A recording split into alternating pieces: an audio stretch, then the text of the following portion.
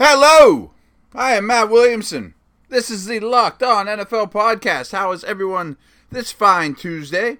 We are brought to you by Core Belts, K-O-R-E, Belts. I'll tell you more about them in a moment, but I promised you I would finish out the over-under win total series, and we've done 7 of the 8 divisions, so we are going to finish with the NFC West.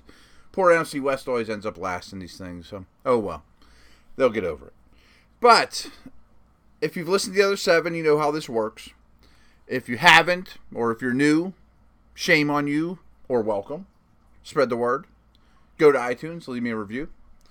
The NFC West, of course, will play 6 games within the division. 2 against every other team in the NFC West. They have 4 games against the AFC West, so unlike some West teams, they don't have as crazy of a road trips in that regard, in terms of distance. Not that that's that big a deal, maybe not even that noteworthy. So they play the AFC West, and they play the NFC North, who looks pretty darn good this year. So, not easy. There are some difficult schedules here for some of these teams that we're going to get to, and I'll tell you all about them. And then, of course, there's 2 variable games, depending where they finished last year. Okay, so the first team we are going to talk about in the NFC West is the LA Rams. And we do this by decreasing over-under Vegas win total lines. Their line is 9.5. My buddy Warren Sharp, who's been on the show, gives them the 9th most difficult schedule in the league. Their variable games are the Eagles and the Saints, which I think are the best 2 teams in the NFL. When I wrote this article up for my website, williamsonfootball.com, I kind of said the Rams are starting to get a Showtime's Lakers feel about them. Like star power, recognizable names even to the most casual fans. And they got Jared Goff, former first overall pick, on his rookie contract, and they're in it to win it. They're the most aggressive front office this last year, or certainly last year, or maybe last 2, to add Ndamukong Suh, Marcus Peters and Aqib Talib, Brandon Cooks, even though Watkins left, and would probably play a similar role. Last offseason was all about surrounding Goff with as many pieces as he possibly could for success, including starting with the head coach, and even Whitworth and Sullivan and all the draft picks and Sammy Watkins, and that worked, and they outscored. They were the highest scoring team in the league, and McVay was phenomenal, and Goff took a big step forward, and Gurley played like an MVP, and we know all those things, and that's wonderful. This offseason was all about getting Wade Phillips, one of the best defensive coordinators in recent memory, his guys, where last year he had a lot of round peg, square holes type of guys. Now he's got his shutdown corners and a great secondary. They're going to get massive interior pressures with not only Sue, but of course Donald, and Brocker's a really good player. So they're not great at the edge. Their linebackers are sort of questionable, but their strengths on that side of the ball are massive. And I would think they'll generate a lot of big plays. That's the style of the defense, a lot of man coverage, corners on islands. They're going to get pressure without blitzing, but I still think they blitz a lot, and they could still even rush 3 and drop a lot of the coverage. Really the world is his oyster now in terms of pass defense. The run defense wasn't great last year, by the way. We'll see how that works out. Obviously the defensive linemen are very, very good. I don't have doubts about Goff, but I do think the general public inflates what he is as a player at this point a little bit after orchestrating a very successful season. I think he benefited from McVay much more than the other way around, and he benefited from Gurley much more than the other way around. And he's still developing. It was his second year, and he took great strides from an awful rookie season in a terrible system. But I don't know that he wouldn't be a top 15 quarterback for me right now. He can get there. I think he probably will. But I'm less confident in Goff as a player right now than some of the other young dudes, particularly Wentz, who's in his draft class. So we've also seen teams like this. Remember the stacked Eagles team. That you go out and it's act like fantasy football, and you get all these brand names, and it doesn't quite work out. The dream team, Eagles team. But I do think the coaching here is very strong. I think it's very noteworthy that this was the healthiest team in the entire NFL last year. That's not going to keep up. They were also 7-1 on the road last year. Probably won't keep up. As I mentioned, their two variable games are the Eagles and the Saints, which I think are the two best teams in the league. They do get the Eagles, Vikings, and Packers, three of the powerhouses in the league. They're all at home at least. So I was torn on this one. So I think that this Rams team's a slight step below the Eagles, the Saints, the Patriots.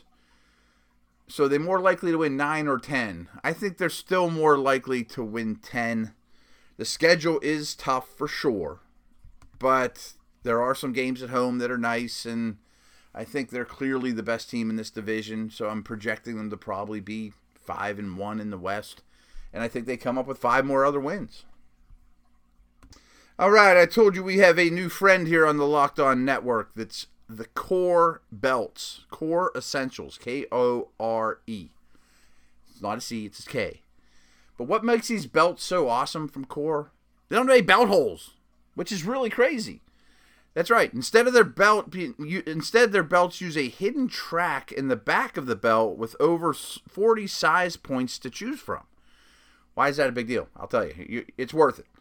Ever wonder why your pants slip and turn that waistline into a gut? Sometimes they'll just flop below your gut. Every day as you work, you walk, you eat, you play, your waistline fluctuates in and out just a little at a time. If you weigh yourself every day, it changes quite a bit, and so does your exact waist length, width. The Core, K-O-R-E, track belt adjusts to match your waist exactly. Each point on the Core track belt is just a 1/4 inch apart. That simple, small innovation means you get a precise, steady, and comfortable fit every time you put it on. And removing and adjusting your track belt is very, very simple. Pinch the small tab under the buckle.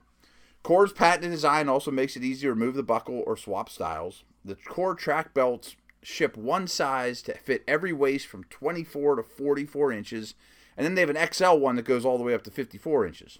You adjust the size yourself using an easy guide. Core offers a full line of fashionable belts, including classic double stitch with full-grown leather and smooth belts with no stitching, as well as gun belts for concealed carry. They also offer a stylish assortment of buckle faces made using solid stainless steel or high-grain zinc alloys, which is my favorite, to be honest with you. Core's men's belts carry a 30-day back guarantee and a full 1-year warranty against all defects, unusual wear, or breakage. So feel confident when you shop, you know that you're covered. But trust me, you're going to love it, and you're going to want to get rid of all your other belts, and you're going to keep buying these ones. So what you do is you go to Core Essentials. Remember, that starts with a K, to learn more and get your own Core track belt and see firsthand why it's the best belt you'll ever own. Seriously, once you go to the Core track, you'll never go back. And we've got a special offer just for our listeners. You get 10% off your order when you use our code LOCKEDON. All caps, I think, is to be safe. So that's Core with a K, K-O-R-E Essentials.com, and use the code LOCKEDON to save 10% on your order. Do that now. Okay, the team everyone wants to talk about as the next contender, up-and-comer, San Francisco 49ers. Their win total is only a half a game different from the Rams, 9. But they have the 10th easiest schedule, where the Rams had a much more difficult schedule. Their variable games are the Giants and the Bucs. Could be tough. Who knows? I mean, it doesn't look brutal, that's for sure. But, those teams have some talent and some recent success. And there is a lot to get excited about this team. I've told you for way before he got traded, I think Garoppolo is a superstar. And it's going to go down as one of the best moves in Niners history. It's phenomenal. I still think this team's rebuilding, though. I am a massive Kyle Shanahan fan. I love how they're building their team. They are very much building, but that's the key. They're building. They're not there yet, in my opinion. I still think they need a number 1 receiver, an edge pass rusher, probably another corner, and maybe a guard, to really get this team exactly in Shanahan's likeness and get them where they need to be to compete in a brutal, brutal conference. So a lot of change here, and I approve of the majority of it, though. I mean, there's no question about that. But they opened the season in Minnesota. Ouch. That's tough. And the first half of their schedule is very difficult. After visiting the Vikes, they host the Lions. Then they go to Kansas City. Tough. Go to the Chargers, where there may be more Niner fans than Charger fans, but I think the Chargers are the better team. Host Arizona. Go to Green Bay. Ouch. Host the Rams. After that, it gets a lot easier. So I'm kind of projecting this team that has a lot of changes, has a lot of youth, to start slow and pick up steam and really finish the season strong. And we'll all be talking about, boy, the Niners are going to challenge in the NFC in 2019. And then I'm on board. But I'm not really on board as this team is a contender yet. I think I'm pretty confidently going to take the under, because I think that first 2-month stretch or so of the season may only yield a win or two. And then I think we'll get really optimistic about this team. They'll finish strong. But I'm going with the under on San Francisco. Okay, next up in the West, of course, is Seattle. Their over-under win total is 8, giving this division 3 teams that they project to win 8 or more games. Third toughest schedule in the league. We'll get to that in a minute here, too. Variable games are Cowboys, Panthers. Not easy, but could be worse, that's for sure. Talk about rebuilding. I mean, I think they've really tore this thing down and are starting over, but they have Russell Wilson. And you keep saying that, but they have Russell Wilson. And I don't approve of what they've done around him. I do think the offensive line is bound to be better, and I don't think they're awful players there. I don't think they've been developed very well.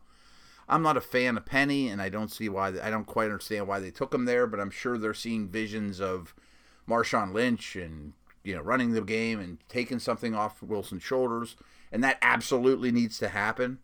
But outside of Baldwin, I don't see much in the way of weaponry. What's at the tight end position? I mean, I think Baldwin gets peppered with targets, and I think Wilson does everything possible and keeps them very, very relevant. But it's not even close to the same defense as it once was. There are some pieces there I like. Guys like Frank Clark I think are great. There's news coming out today. Earl Thomas once traded. And I wouldn't be shocked at all if that happens. I think that's probably the right move now at this point, that it is rebuild time. And they have some pieces, don't get me wrong. Wagner and Wright are still there. But I don't think it's close to being, a perennial top 5 type of defense that we become accustomed to. So now, let's talk about the schedule here a little.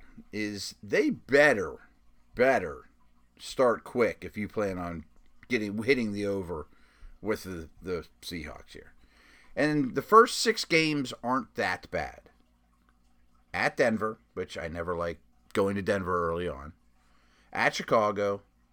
Host Dallas. At Arizona. Host the Rams. At Oakland. Okay. By that point we might be like, oh, this Seattle experiment's looking pretty good. Wilson's having a great year. Then they have a bye. Great. Okay. Then what? At Detroit. Like right now, if you Seahawks at Detroit, I think the Lions are favored in that game, right? Host the Chargers, at the Rams, host the Packers, at Carolina, host San Fran, host Minnie, at San Fran, Kansas City at home, Arizona at home.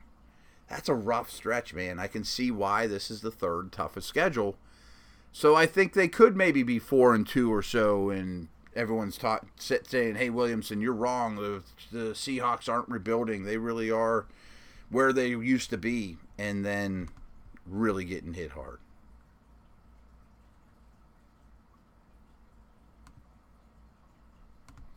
All right, I don't think I mentioned it, but I am taking the under with Seattle. I think that's pretty obvious. Arizona, over-under total is 5. It's a hard team to wrap my head around, but that's a pretty low number. The toughest schedule in the entire league. Last team we're going to talk about in the series has the toughest schedule in the entire league. And their variable games are the Redskins and the Falcons. And I think Washington's will be pretty good this year. I know Atlanta's pretty good. Still, they got hit hard by injuries last year. Very. Namely David Johnson, but not only him. And I absolutely think David Johnson will be the absolute foundation of this offense. But maybe you don't realize this. Even as hard as they got hit by injuries and losing their best player, they still won 8 games last year. And that's something to be said for that. And who's going to be the quarterback? I think Bradford starts, but I'm really, really high on Rosen. And I don't expect Bradford to stay healthy. And, would Glennon be the number 2 off the bench? I doubt it. Unless it's like a week 2 injury to Bradford or something like that. But I think Bradford's a good player when he's healthy, too. And I think Rosen has a chance to be a very good player. So I don't know that they'll be bad at quarterback. I'm not sure who's going to be the quarterback or how many games they'll all play. And I don't think Glennon's awful either, if he happens to get in there for a short stretch or whatever. So I think the quarterback situation will be okay. Larry returns. I think the offensive line will be a little better, but not great. David Johnson's a great elixir and will solve a lot of problems in the run and pass game, and I think he's going to have a huge year. I like Christian Kirk. They won 8 games last year basically with a really good defense. Chandler Jones, Patrick Peterson. I don't think that they'll be necessarily worse there. So I think this is, just looking at the team, I feel much better about them being an over 5-win team. And we'll get to the schedule here in a minute. So my hunch is that the Cardinals, we do power ranks every Tuesday during the season, that the Cardinals will be higher on the power ranks than their win-loss total indicates for most or all of the year. But let's talk about the schedule here real quick. And it's not awful to start. They host Washington. Okay. Then they go to the Rams. Host the Bears.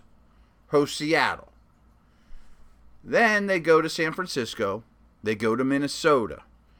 They host Denver. They host San Francisco. So those first 8 games, they're certainly winnable games. But the thing about this Cardinal schedule is there's no cupcakes. They could lose all those. They could win 5 of those, in those first 8. In the byes in week 9. So, but there's nothing easy. There's not like, boy, that looks like a win, or boy, they're favored by 5 or 6 in that game. I don't think that's that's not on the schedule, at least how it plays out right now. And then after their bye, they go to Kansas City, they host the Raiders, they go to the Chargers, they go to the Packers, they host the Lions, they go to Atlanta, they host the Rams, and then they go to Seattle to finish the year. And again, that doesn't look like a murderer's row. It's just that there's no easy ones. There's none that you'd say, man, I think Arizona's got a really good shot in that one. That's an easy pick on our Friday picks. Oh, yeah, Arizona, they're favored by 7. Give me that. That's a win. I do think they win 2 or 3 games within the division. I think they're hard to play against. So I'm going to go with the over because it's such a low number. But this is a difficult team to really wrap my head around. So I went over Arizona. I went under Seattle. I went under San Fran. And I went over on the Rams. But an interesting division, interesting scheduling for these teams. A lot of teams that are changing things for better or worse. Seattle, to me, is for worse. San Francisco is absolutely for better. The Rams seem like the team much more so than the others that are really in it to win it. And the whole quarterback situation in Arizona is really interesting to me. But I don't really look at their quarterback situation as a negative. I think there's good quarterbacks in Arizona. How that shapes out, I don't know. All right. Check out the core belts. They're pretty awesome. And I will be back tomorrow.